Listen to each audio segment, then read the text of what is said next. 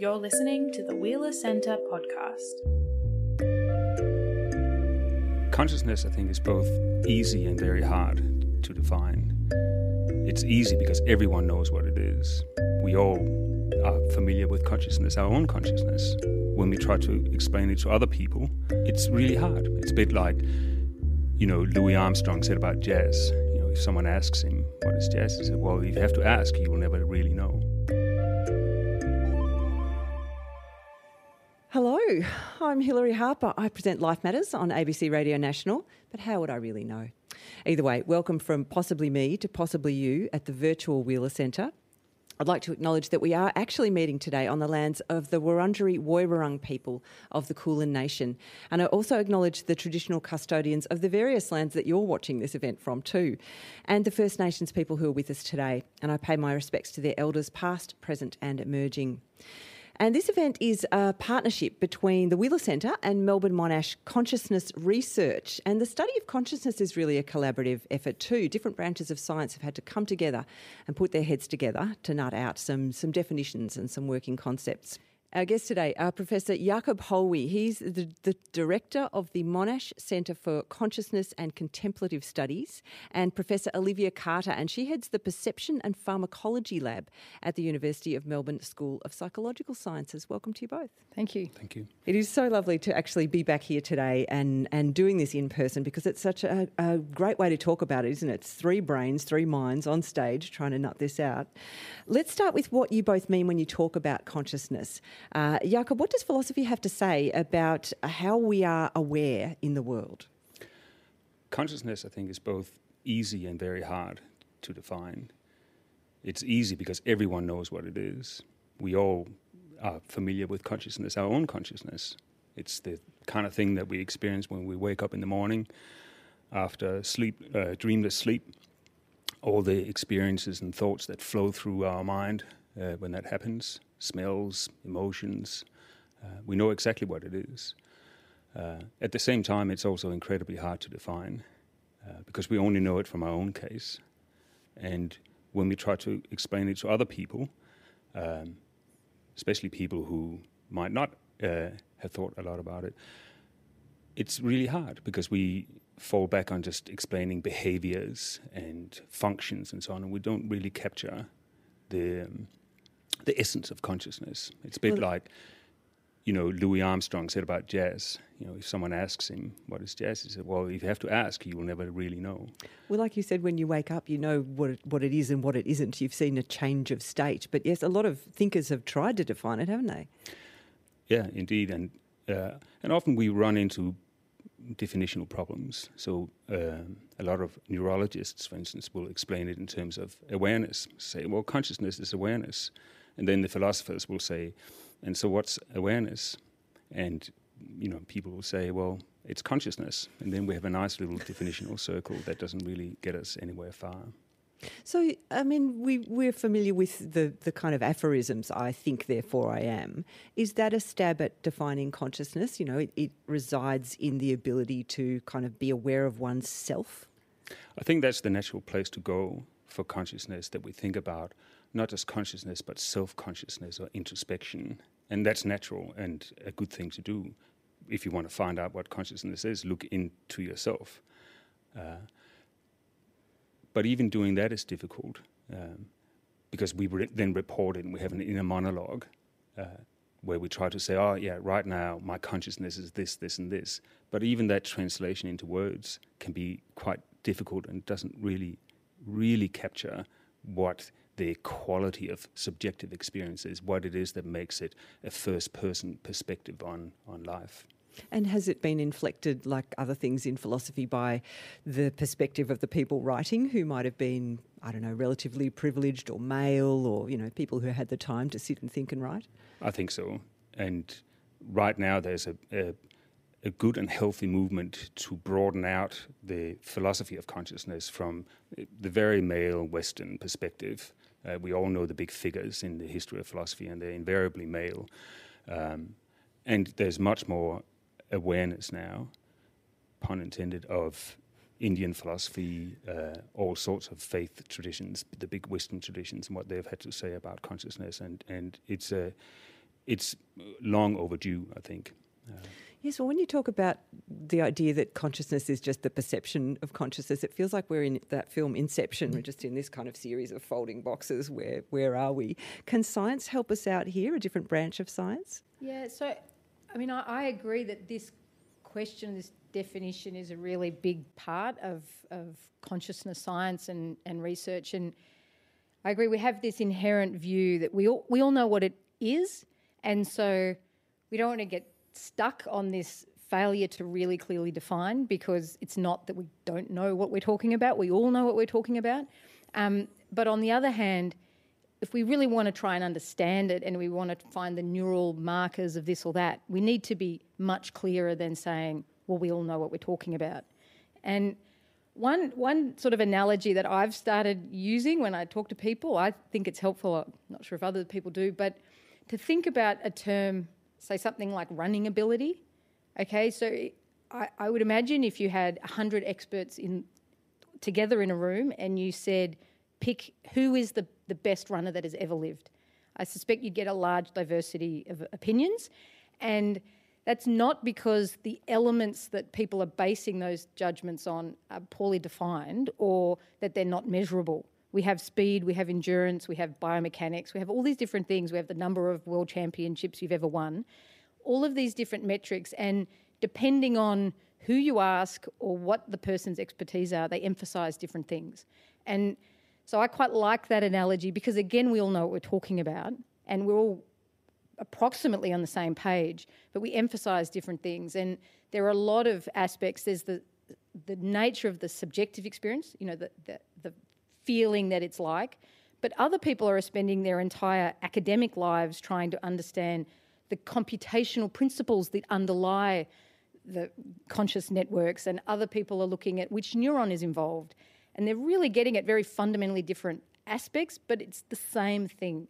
You know, it's tackling this large umbrella term of consciousness, but coming up with extremely different sorts of answers. Well, one question is, why does science need to know or want to know? You know, what's driving the push? Because that would, I guess, drive people in different directions, wouldn't it? Yeah, so there's often in science the individuals doing the work have just an inherent curiosity. They want to understand how does the brain do it or what are the principles involved. But there are some really important real-world consequences to this work. I mean, the most obvious one is end-of-life types of decision-making or start-of-life decision-making around right to life or right to, you know, at what point should you turn off a life support system of a loved one?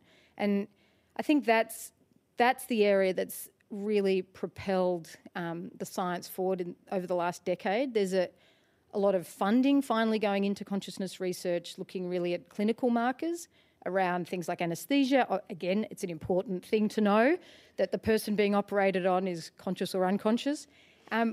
Or we have this situation, a known situation, that you can have different patients in a clinical context, and if a clinician says, "Can you hear me? Squeeze my hand if you can hear me," then there's all sorts of reasons why the person may not be responding. One might be that they're completely unconscious and completely unaware of their surroundings, and in other cases, they may have a degree of paralysis or difficulty hearing or something like that. So the need to have an index of consciousness that is separated from the person's capacity to respond is extremely important. And we're all going to get to a point where we're getting towards the end of life, and that's an area that a lot of work is being done at the moment. Yeah, and maybe even points along the way too where we are unable to express our consciousness, but it might still be ticking away in there. Exactly. Jakob, in philosophy, is consciousness associated exclusively with the body? Because that's a really interesting way to think about it, that you've got these bodies within which consciousness resides. Is that how philosophy sees it? So that's the question about the metaphysics of consciousness. And that is the key to kind of opening up for the problem of consciousness, because it's very hard to see how consciousness could all and only be a matter of the body and, in particular, the brain. And so philosophers have been thinking a lot about ways in which we can make the connection between matter and mind. So that's the mind-body problem. It's very tempting to say that consciousness is all and only a matter of physical interactions in the brain, neurons firing, the kind of stuff that Olivia is talking about. Speaking for myself, I kind of agree with that. It's very hard to see how we could have the world as it is, plus the physical world as it is, plus some kind of mental substance, as harboring the soul or the mind, because so far the history of science has been pretty much pointing to everything having a physical basis. It's hard to see how there could be causal interactions between your subjective experience of pain and you pulling your hand back from some fire that you stuck your hand in. How can we have causal interactions between something that is physical and something that is not physical? That's not something that the laws of physics really allows. But on the other hand, if we just pull a brain apart and just look at the firings of neurons and the networks and the information and the computational structures, all the kinds of stuff that scientists do and that we do in my lab as well and that Olivia is involved in, it is hard to see where consciousness is. You can see where the causal substrates, the physical neuronal substrates for behavior is, maybe for memory, maybe for other kinds of cognitive processes, but consciousness itself, it's hard to spot in all those causal interactions. And so that puts pressure on us away from physicalism and materialism. So this is why philosophy is still involved. Neither of these positions are particularly attractive or comfortable. Well, and I like the uncomfortable questions. I'm glad we can canvass some of them today. But Olivia, what's your thought? Can we see a part of the brain which we can say that's where consciousness comes from? We definitely can't at the moment. I also find this really interesting tension. I mean, I'm a scientist. I absolutely believe that everything that I experience can be fully explained by the brain and obviously the input that comes through the sense organs and all the rest of it. But then when I stop and think about that, I understand how the neurons fit together. I mean, we don't understand the full complexity of how the brain is working. But as soon as you can start pulling those things apart, it becomes very unclear. We should be able to replicate all of these different elements. And I then think about that and think, well, if you could pull them all apart and replicate them in a different system, I wouldn't necessarily say that new system was conscious.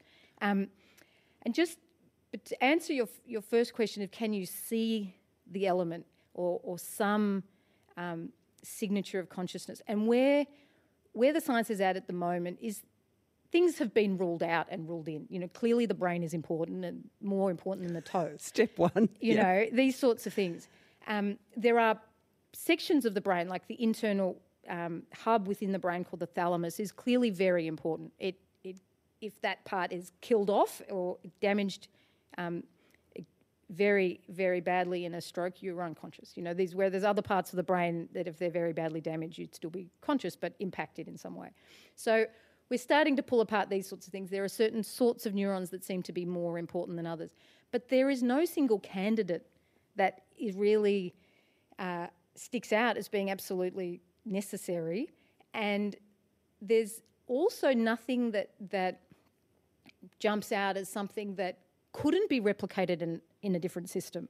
So that's the other thing that I find quite interesting. People talk about complexity and different sort of informational states. Well, all of those can be replicated in other sorts of systems. So it's a very, it's the closer you look, the more opaque it becomes. It's a very tricky thing, but extremely interesting. Yes. Well, I was reading about this philosopher called Daniel Dennett saying that it's impossible for anyone to say if other people aren't zombies and they just appear to be conscious. Can we now tell the zombies from the humans as the science progressed? Is there a way to tell, like you said, you can replicate things in other systems. Is there a way to potentially tell real consciousness from artificial consciousness? So, the answer is no. The simple answer is we absolutely cannot do that. I think we need to start asking an even more nuanced question, because maybe not so much that there'll be a time where we can better detect who's conscious or not, but we need to start thinking about which aspects of consciousness do we care more or less about? You know, are there certain capacities like memory or emotional elements that we consider more or less important than others? There may, I think of a simple example like a robot vacuum cleaner. You know, we have one in our house, it zips around, it knows when it's full, it goes back and recharges itself. It has what engineers would term awareness, because it has awareness of the objects around it and it can navigate, it functions, it will beep and do all sorts of things. So it's showing sensory processing, it's showing some sort of memory, it's showing some internal awareness of its, or recognition of its own energy levels and these sorts of things. So we need to really start thinking about, well, there are elements of a robot vacuum cleaner that it shares with us. And maybe we're not so interested, we don't want to be so interested in working out, okay, does this system have a capacity to have a fleeting moment of recognition of self? Well, maybe that's okay. You know, do we care about that? And what are the sorts of things we want to have be looking into in artificial systems or other animal systems that we want to start caring about in terms of ethics and regulation? Well, I mean, yeah, if you discovered that a robot was aware, or the terminology is really interesting, recognition versus awareness versus consciousness, would you then start to wonder whether it could potentially feel emotions, and would that be relevant? I mean, Jakob, does philosophy have things to say about whether there are implications for if we discover these things about machines? Certainly, I have a lot of sympathy for Olivia's perspective on the vacuum cleaner there. But the one philosophical starting point would be, is there something it is like to be the vacuum cleaner or the robot or the plant or the octopus? Is there something it's like? Does it have a subjective experience? And we might be able to build up a lot of capacity for short-term memory, working memory, episodic memory, maybe things that look like emotions. You know, for instance, the vacuum cleaner can say ouch when it hits the wall, but we wouldn't necessarily infer in a very solid way that there's something it is like to be that thing. And that's the key question for a lot of philosophers, is there something it is like? And that's the kind of core of this problem, I think. But if you ask, is there something that it's like to be a human, you could be there for years hearing each individual's response to that question. Is it about how that can be expressed? I think you've done some work on whether it's actually possible for humans to really understand whether they can understand non-human animals. I think there's a number of questions there. So one is about creatures other than humans, and how chauvinistic are we about, you know, assigning or attributing conscious states to other things, and treatment of animals is certainly a key question there. I also like the other aspect of your question, which is about individual differences between humans, and I am certainly becoming very much more interested in that than necessarily solving the very fundamental metaphysical question. I think that's probably beyond us for conceptual reasons, but figuring out the role of consciousness and the different role of consciousness in our everyday phenomenology for our well-being is incredibly important. And we know that from mental illness, for instance. So almost every mental illness, psychiatric illness, involves an alteration in consciousness, some more than others. So schizophrenia and depression and so on have deep roots in consciousness. And so a better understanding of consciousness from that scientific perspective is necessary to help alleviate mental illness, but also just to understand the role of consciousness in everyday life, whether we suffer from mental illness or not. I want to quickly come back to the idea of non-human animals for a moment, because some of the people who've engaged with this topic online have sent in questions, and there have been a few about, you know, what implications does this have for our diets and how we treat them in laboratories and how we use them in the world. But I think, Jakob, you've argued that the conscious sensations of some animals might just be completely alien to us, for example, octopuses and squids. Can you tell us a little bit more about that, you know, how knowable is it, this other being? So this also relates to the big philosophical problem of other minds. To what extent do we know other minds, other people's minds and other animals' minds?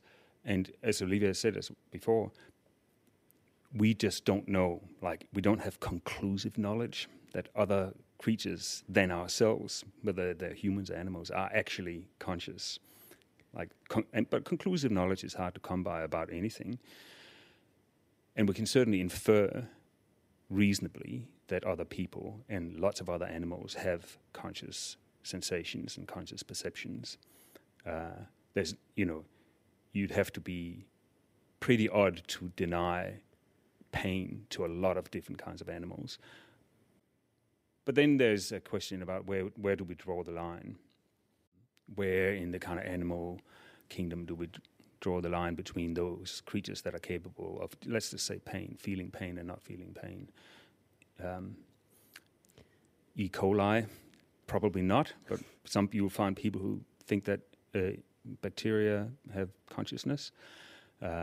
Bees can do amazing things. There's some great teams in Australia that are looking at cognitive and perceptual capacities in bees that look very much like the kinds of capacities that we associate with being conscious.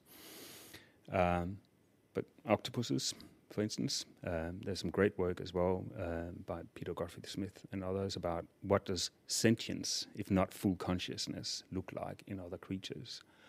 And there are real questions about the degree to which there's sentience, but also what that sentience might be like. Well, yes, when we talk about sentience as opposed to consciousness, are we talking about the ability to physically feel sensations and, I don't know, have reactions to them? Or how is it defined? I don't think that there's a good definition of any of these things. I think that when we make the distinction between sentience and consciousness, we are automatically slipping into thinking of consciousness as something very rich that is endowed with also introspection and self-consciousness. And we're happy enough to withdraw that from other creatures. But then that thing that is left was the thing we started out talking about, namely consciousness as such, or subjectivity, or which is something more than just the physical sensation of things, because Olivia's vacuum cleaner can do that. So it's easy to put down on paper and use these words: sentience, consciousness, awareness, subjectivity. But actually pinning them down is much harder, I think. Yeah, I read somewhere the other day that dogs can tell jokes, like dogs play tricks. And I was like, well, that's going to keep a lot of postgrads very, very busy for some time to come. Olivia, you, I understand, have done some work looking at the imaging and looking at how our neural activity changes when our state of consciousness changes. Can you talk a bit about that and what you do to people to see these changes? Yeah, so imaging is not my core background, but I've worked with a lot of different people looking at using different imaging modalities. So a very common one is the EEG, which is looking at the electrical activity of the brain. And one reason I think that's a really useful way to approach consciousness science is because, first of all, it gives a signal in terms of what's happening at the electrical level in a very fast timescale. So a lot of people are familiar with fMRI, which is a magnetic signal, but that shows oxygen consumption. So it's a very slow kind of a signal that you get, and most of the things that are happening that are relevant to consciousness are quite fast. The other reason I quite like the electrical, sort of focusing on the electrical signalling, well, first of all, that's how the neurons work, but it's also how the neurons work in flies and dogs and every other sort of animal and computers and these things. So it allows you to address questions in a way that's not limited to humans. But one of the things that's really becoming apparent in that broad body of work is that these issues of complexity of the neural signal, and so it's still, I'd say that whole area is in its infancy, but things are progressing, and there does seem to be these changes in the overall, I guess, the functional network of the brain. So it's an interesting thing that obviously when you're asleep, you've got the same brain and these different brain states, and anesthesia, epilepsy. Some people think that when basically consciousness, you're less conscious if your brain is less active, maybe we could think about it. But that's clearly not the case, because in something like an absence seizure, an epileptic seizure, there's a huge amount of activity going on in the brain, but it seems to be that it's more, it's more synchronized. So it's a less complex signal, effectively. But one thing that I find quite interesting with the current relatively, it's early days, I guess. So the theories are, I suspect things will become more complicated over the next decade or so. But one of the leading theories around complexity says that complexity is important. Now, the most complex system is a random system. So that's the sort of thing, okay, if you push some of these general theories through and you start thinking about, well, what would it mean for a system, a brain, to be behaving randomly?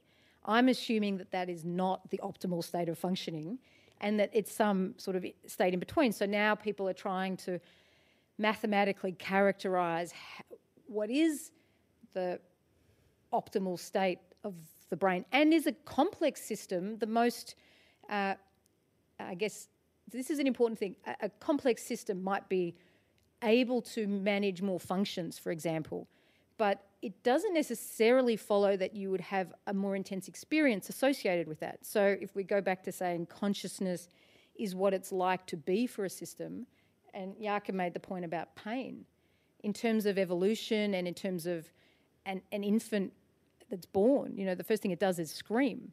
And I often sort of think about I've got 3 kids, and when they were born, there was a lot of screaming going on, and you have a toddler, falls over, it hurts its knee. The first thing you do is try to distract the child. And so this idea that actually having the capacity to experience more things, so a more rich experience repertoire of states, could be associated with, in a way, less intense individual experiences. So the idea that some of these sort of theoretical understandings about how the human brain works, and we're taking for granted that the human brain in a conscious state, well, that's the pinnacle of consciousness, or somehow that seems to be the assumption. And so then you extrapolate back and say, well, this smaller system has less complexity, therefore is it less conscious? And that I really struggle with. I think we need to be thinking much more about what it means for a system to be more or less conscious, and I'd say it's probably the wrong way to think about it. One of Jakob's colleagues, and Jakob together with Tim Bain, another philosopher, have talked a lot about dimensions of consciousness and different aspects of consciousness. So it's very hard in an electrical recording of brain activity to start picking out, what are these signals actually picking up in an otherwise healthy human conscious system. Yeah, well, it's fascinating to wonder whether we should be talking about levels of consciousness or degrees, or, as you said, dimensions. Jakob, where does this leave the idea of progressing your consciousness, attaining various levels of consciousness, or the idea of enlightenment? That's a great question, and it's something that I'm becoming increasingly interested in, partly because that would have something to do with our well-being. And there's a long tradition in both philosophy and different faiths and big wisdom traditions and so on for trying to devise methods for achieving different states of consciousness. Whether they are higher in some dimension, that's something that's up for discussion, as Olivia mentioned. I think there's also a rich tradition for finding like quick fixes to your consciousness through psychedelics or other kinds of, you can get an app on your phone that will, allow you to do more mindfulness meditation, and then all of a sudden you're better. And some of those quick fixes are maybe a bit too optimistic, but I think there is a very good reason to think that we can work actively with our consciousness in order to acquire better self-awareness, whatever that is, where that self-awareness will allow us to get a better perspective on life. It's very hard to express these things, though, without being prescriptive and without tying it to a particular normative system, whether that be secular or religious or whatever it might be, or ethical in some sense. And I'm interested in peeling some of those layers back and figuring out what are the computational informational mechanisms that are engaged in the brain when we engage actively in self-awareness. So are there ways in which we can describe in a fairly formal mathematical way what it is to look back at our own conscious states and ask ourselves, what are they? How confident are we? So going into what is now called metacognitive states, but with an active element where we ask ourselves, is this where I want to be? Is this the way I want my attention to be allocated? Am I doing this in a way that is good for my long-term goals, whatever they are, and norms? And some of the meditative approaches that exist in all sorts of different contemplative practices are meant to do this for us. But actually doing the science and the cognitive science and the philosophy around this is something I'm really interested in. And when you talk about approaching it from a mathematical perspective, could you explain a bit more what you mean by that? So I'm very enthusiastic about particular mathematical theories of brain function, which basically says that the brain is an organ for making sense of the sensory input that we get, so that we can essentially survive and not be exposed to sensory input, painful sensory input, for instance, that would end us. And there are mathematical descriptions of this in terms of the way we constantly we build up a big model of the world around us. And on the basis of that model, we try to predict what will the next thing be that comes along. And then we measure the difference between that prediction and what actually came along, and then we update our model on that basis. And my own view is that consciousness is the upshot of that process. So consciousness is our best inference about what's out there in the world, what we are, and the states in our body. And the picture of consciousness here is something that's quite detached from the real world. Consciousness is generated in the organ between our ears, which is working really, really hard just to make sense of all that sensory input that we get. And some of the, especially visual phenomena that Olivia and I have both worked on, really demonstrate this well. So there's something called binocular rivalry, and Olivia is one of the world's experts on this, so you can correct me if I get this wrong. But in binocular rivalry, you show one image, for instance, of a face to one eye, you show another image to the other eye, of a house, for instance. And instead of seeing some mishmash of the two things, which is what you predict if consciousness was driven just by the sensory input, the brain goes, no, I'm not happy with this weird face house mash. I'm either seeing a face or a house. So in consciousness, you see either a face for a couple of seconds, then a house, face, house. It shifts around. And that demonstrates that the brain is constantly trying to figure out what is out there, reducing the uncertainty about the sensory input in a way that makes sense of its prior learning and what it thinks is out there. So I think you've characterised it as a kind of hypothesis testing machine. But it sounds like that's going to be a very different experience for each different individual, because the input it gets and the updates that it makes are going to be different depending on everyone's different life. That's true. And so it's consistent with a lot of individual differences here, where our prior experience determines how we're going to predict the next thing that's going to come along. Of course, there's also lots of commonalities between humans in terms of the kinds of ecological niche that we inhabit and the kinds of actions that we can actually engage in given the kinds of bodies that we have. But within that similarity, there's also scope for lots of dissimilarity. And some of that dissimilarity is going to be related to mental illness as well, where we can cascade down the wrong track of these kinds of inferences.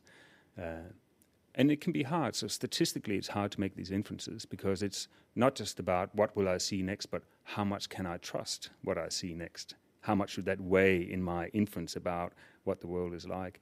And those kinds of inferences are very hard to engage in. Well, we've talked briefly about people who are experiencing various forms of mental illness, psychotic states, for example. I wonder if there's been any work done on measuring consciousness in a psychotic state.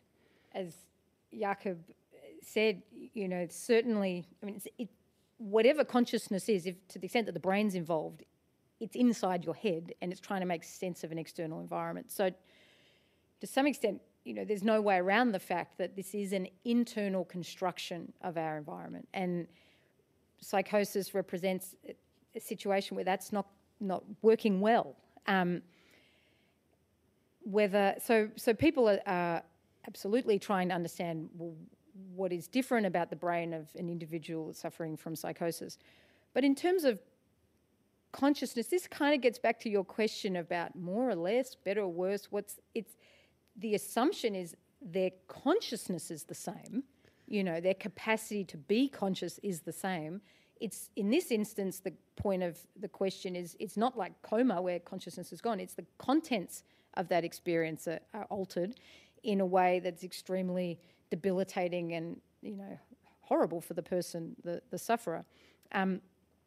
So I think in terms of consciousness science, psychosis and mental health there's been less emphasis on that, and it falls more into the clinical sphere of, right, how can we help people, improve the contents of their experience, if that makes sense. But certainly altered experiences, that's something I'm extremely interested in, is the diversity of experiences and diversity of experience that a human brain is possible of having.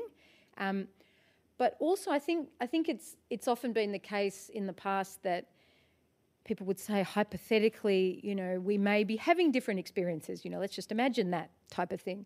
But the science is very clear. We are having very different experiences. And whether it's basic colour perception, even things like we are constantly moving our eyes around the world, and we know that we only absorb or only process a fraction of the things that are around us. So there's just a selection side of things.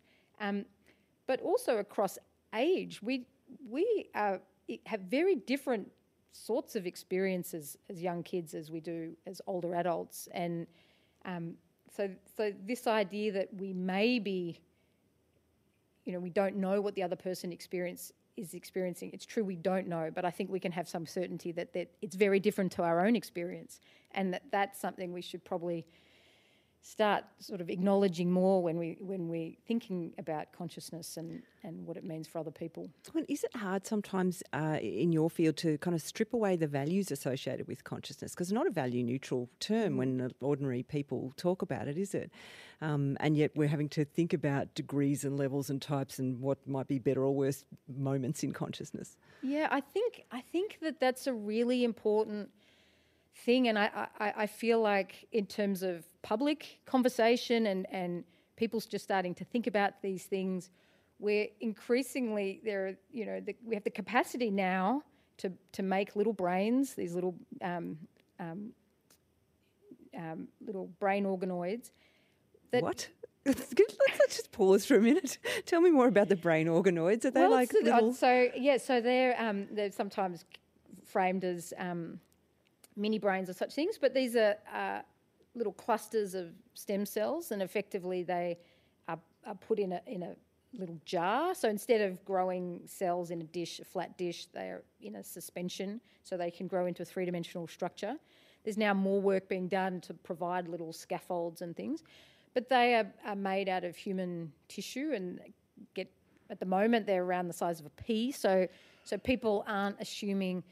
The general sense is that these things are not conscious or that it's anything that it's like to be these systems, but it's an interesting quirk that one of the types of cells that's able to replicate quite quickly is the retinal cells, so that you can get these little systems that have some electrical activity or some response to a light stimulus, for example, that's happening now.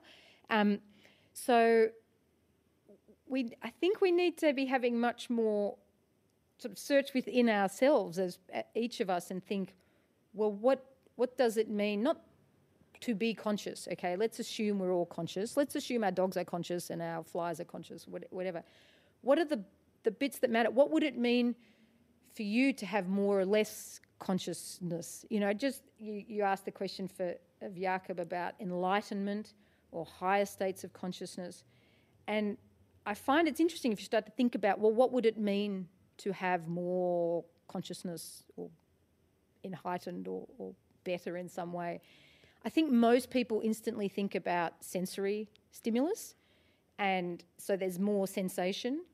But then well, what is the purpose of consciousness? Well, what is it giving to you? You know, not just in general in the world, but for you, what is it providing you? And if it's access to the external world, well, just to have more data, and if some of that is illusory data or hallucinatory data, well, that's not helpful. So is that a positive? And if in the meantime it's extremely distracting and you're actually not able to concentrate on anything, well, you know, is it the capacity to do well in an exam? Is that actually what we want? Is it the capacity to remember or be creative and these sorts of things? So as we start to have systems that replicate human capacities, we need to be thinking, I think, about each of these capacities in more isolation. Yeah. Do I want to connect with the matrix and know everything at the same time? Do I want to be a Buddhist, for example? And because some people think of consciousness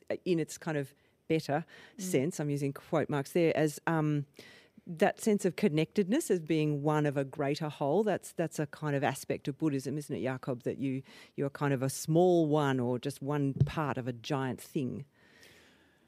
Yes, and the sense of connection to yourself, to other people, and to the world is something that is a big part of those big wisdom traditions, and in particular Buddhist philosophy. And again, I'm not an expert on Buddhist philosophy. You should talk to my good colleague Manama Chera about this kind of thing, and she's working on the non-self or no-self aspects of consciousness in Buddhist philosophy. So this is the idea that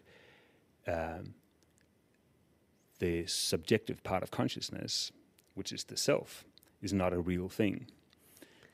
So no one has any self as such, at least not in a kind of real sense. That's very hard to get your head around, isn't it? It is. It is extremely hard because we define consciousness partly in terms of self-consciousness, our own awareness of ourselves. And so now we're told there's no self. But this is part of a lot of different contemplative practices and wisdom traditions. And you can see how if we have less of a sense of self, we might have more of a connection to other selves or other creatures and the world as such, maybe even future generations. So it depends on how literal we want to take that idea of a no self. But if it can lead to, if working with our own consciousness in these kinds of ways can lead to a better connection, that would be a good thing. We talked earlier about mental illness, and it's true, I think, that a lot of mental illness relates to different sensory experience, but it also relates to different, different senses of self and questions about what is my place in this world. And that can come about, in psychotic ways, in schizophrenia, but also in post-traumatic stress disorder and other kinds of illnesses where there's really deep existential questions. And again, understanding consciousness and the role of subjectivity and self there is incredibly important, I think. And psychedelic states too, I imagine, is yes. That's something that resonates with what Jakob's saying. Is there work being done there? There's a huge amount of work at the moment being done on psychedelics, and it's been extremely interesting to watch from the sidelines as the field seems to have exploded recently. There's a lot of work happening in Melbourne at the moment, getting started up, mainly in the clinical space. There's some work happening at Monash, looking more at what are the changes in healthy brain function on a psychedelic, but yeah, there's I think some really interesting, opportunities from the scientific side of things in terms of psychedelics. I think that they need to be handled carefully, and I'm not involved in. Well, actually, I am involved in some of the clinical research, but I'm not a clinician. So I hope that work sort of finishes and goes to its natural conclusion of finding out if this has therapeutic value.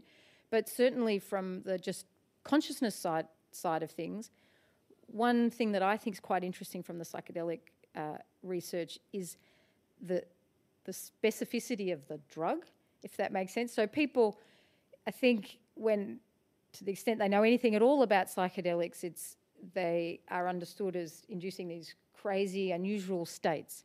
And crazy, unusual states are not easy to study scientifically. But in terms of the biology and the chemistry, there really is a huge amount that's understood. You know, it's known what the chemical structure of these compounds are. We know that they act through the serotonin system by activating a very small subset of receptors in the brain. And that's one thing that I find extremely interesting. So there are a huge number of different receptors in the brain that cause very specific types of effects that are activated by the natural chemicals that float around in our brain, most of the, in a healthy, happy brain. And the way these drugs, all drugs that impact the mental state, work is by mimicking. They just slot in like a key into a lock into certain types of receptors. And it is now clear that there's something very special about the serotonin 2A receptor. And the drugs, there's a host of different drugs, but the drugs that activate the serotonin 2A receptor typically cause hallucinations. And we know where those receptors sit. We know which neurons, these pyramidal neurons in the cortex, and we know where those neurons feed into. And so to me, what's interesting about these drugs is it's a hook. They're a hook in the same way, not just psychedelics, I think anesthesia, these types of drugs. It's very hard to understand these effects. We talked about individual differences and all of these different things. If someone has had brain damage, a lot of research has been done in brain damage states, but normally that's due to a trauma of some type. And so there's a lot that's different about a brain like that, and there's a lot of different people with different psychotic disorders and such things. But with something like an anesthetic or a psychedelic where you have somebody and you can look at the effect before and activate the serotonin 2A receptor for a few hours, and then ask them questions in the middle of the period, and subsequently, or do slightly different doses and all these sorts of things.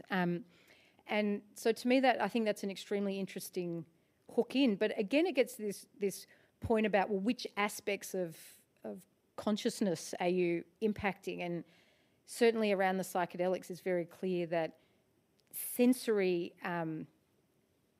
It's very sensory sort of focused. And I was giving a talk recently and saying that that the sensory experiences may be enhanced. They may be worse. People have horrible experiences sometimes, terrifying experiences.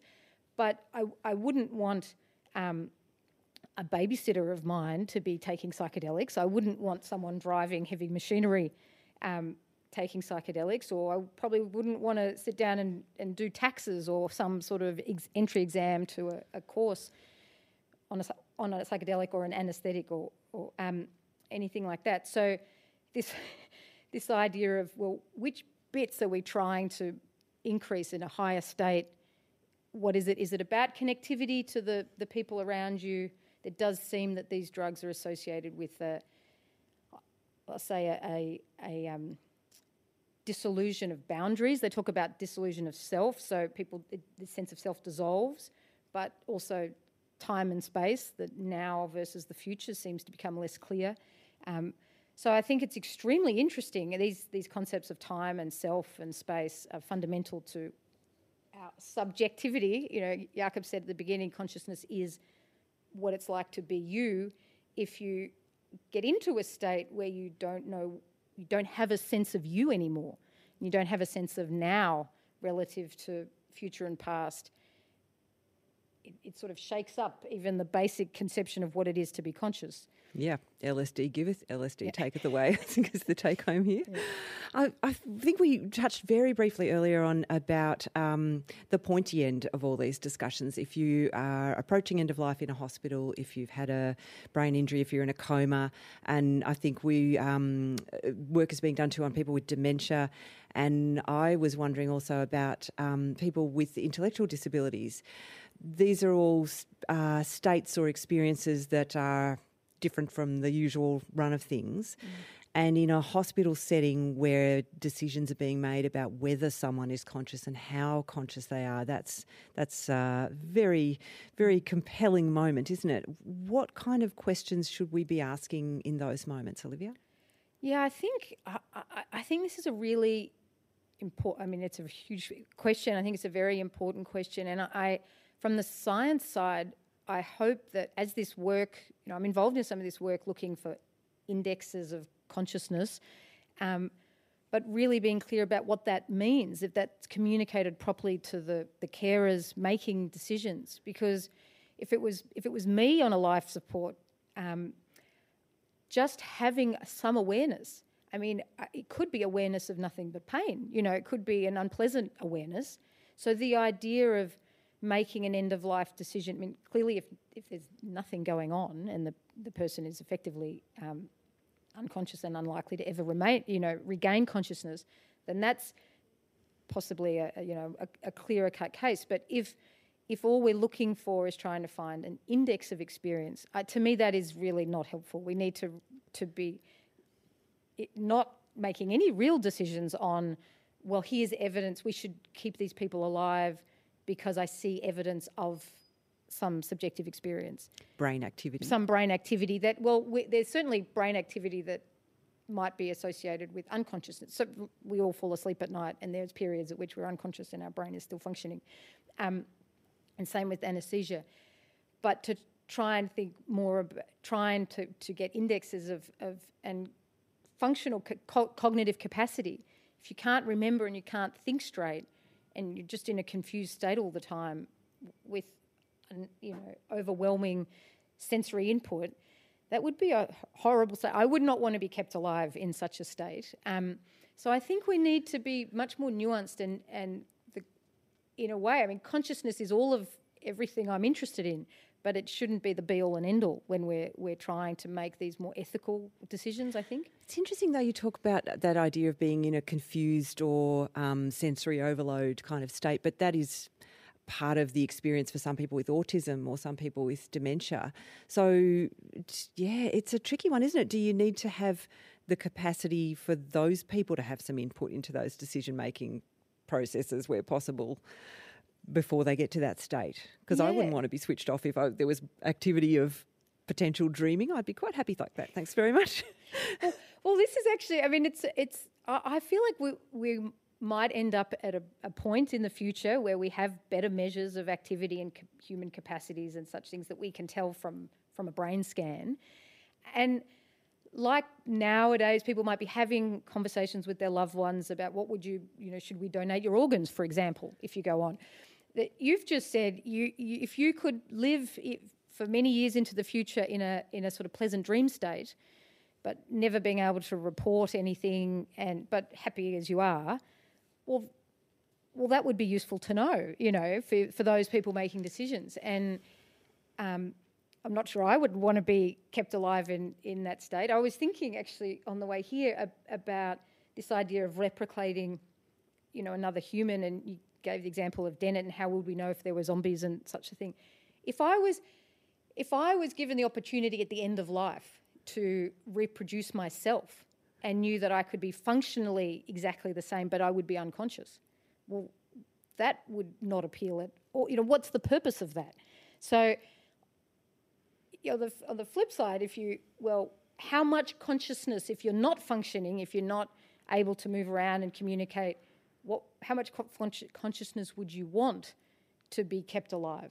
Would it be these fleeting moments in and out where you're not quite sure what's going on, or do you want a rich experience? All of these things. If you have no memory of your past but did have a rich experience, what are these? Because I think it's those sorts of things we will be able to do a better job of detecting things like evidence of memory and recall and these things. At some point. Some point. So, yay, we've got advanced care plans and we can write all that down for now and then we just wait for the science to catch up. Exactly. Well, Jakob, should consciousness alone confer a certain set of rights or agencies to a being, in your view? I think that question is probably much harder than that. I think consciousness has been undervalued and the understanding of consciousness has been undervalued to answer some of those questions.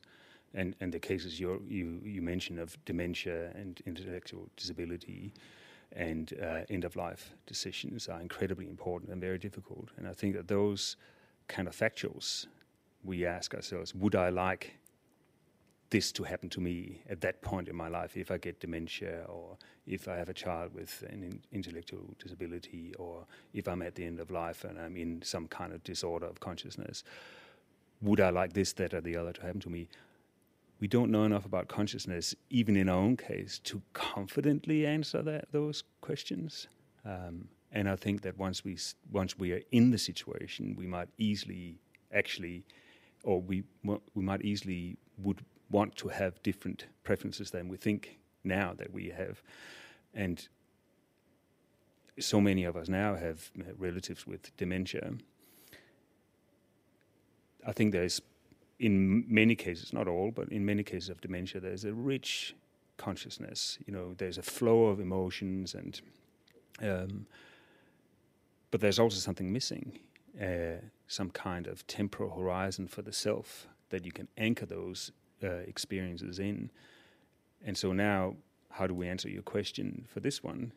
Does that confer just the same rights and so on as in the case of what we might call a normal consciousness, when there's no real self there anymore? There's just experience, and that's a bit of a stark way of putting it, but that's the kind of picture you get when you interact with at least some people with dementia. Well, and that might be different to their experience of what's going on. They might be experiencing a self, but it might be a different self to what was going on before. Exactly. So is that any less worthy of, exactly, a continued existence? Yeah. And because there has been a hierarchy in the past, hasn't there? I mean, in certain areas of healthcare or just general community life, people with intellectual disability lower down than those without, people with dementia off to one side. Yeah. It's very easy to adopt a paternalistic approach to anyone who has a difficulty communicating the same way as a healthy, normal adult would communicate. And in particular, how you communicate with a clinician who is going to make some of these decisions for you. So there's a lot of paternalism there. Or even ethnocentrism. And ethnocentrism as well. And it's good that we're beginning to move away from that. There's much better understanding of what it is to give informed consent and all those kinds of things. But there's also a reason that paternalism of some sort is needed. We have to take care of each other. We have to make decisions on behalf of other people. And the way those decisions are made should reflect a better understanding of consciousness. And I think the job of consciousness science, the stuff that Olivia and I are engaged in, is to a large extent to point out how difficult this is. It is not so easy. It's not actually, and I think you're right, so easy as we've thought in the past, where, you can't communicate your desires and what kind of self you have, so therefore I'm going to make all the decisions on your behalf, put you in a home. It's much more difficult than that.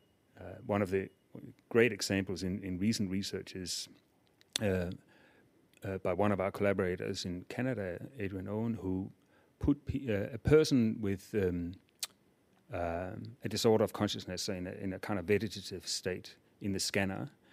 Person who's not able to at all to answer any questions when you ask. No behavior at all is coming from asking, are you in pain? Are you happy? Do you want something to eat? Nothing. Put them in the scanner, and then you say, imagine walking through your house. Do that for 30 seconds until I say stop. And then you scan their brain while they do that. And lo and behold, for 30 seconds, the area of the brain that is normally associated with navigating through one's house stop, suggesting that there's something that is working properly in there, but also there's following of instructions. Right? So they can't answer, but there's something in there. But what is that thing? And that just makes everything so much more complicated, because now clinicians can't do the paternalistic thing and just talk and say, well, there was no response when we squeezed them and so on. There was a brain scanning response.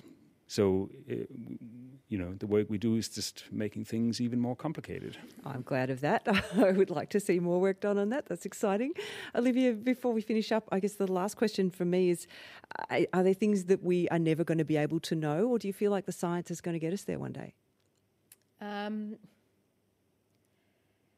I think the science is going to get us very far, very, very far. And in terms of finding the correlates and which part of the brain and what type of activity needs to be happening to support consciousness, those sorts of things. I mean, what I don't know is some scientists think that, well, when we fully understand the answer, it would all just become clear and there'll be no sort of intuitive gap left.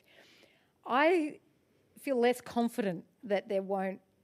I don't think it's magical, but I do think there are going to be aspects that are just extremely hard to conceptualize and really intuit. How? Okay, so it is this neuron doing this exactly thing. Well, why does that really, induce an experience the way that it does? I mean, that's what we call the hard problem. And I'm not sure we're going to have an answer that's intuitive, that everyone says, oh, okay, well, that makes perfect sense. But in terms of providing really good guidance around these clinical types of decision-making and these sorts of things, I think we'll really be progressing a lot in the next 5-10 years. That's very comforting. I'm very glad to hear that that's going to happen. Olivia Carter, Jakob Hoey, thank you so much for your time today.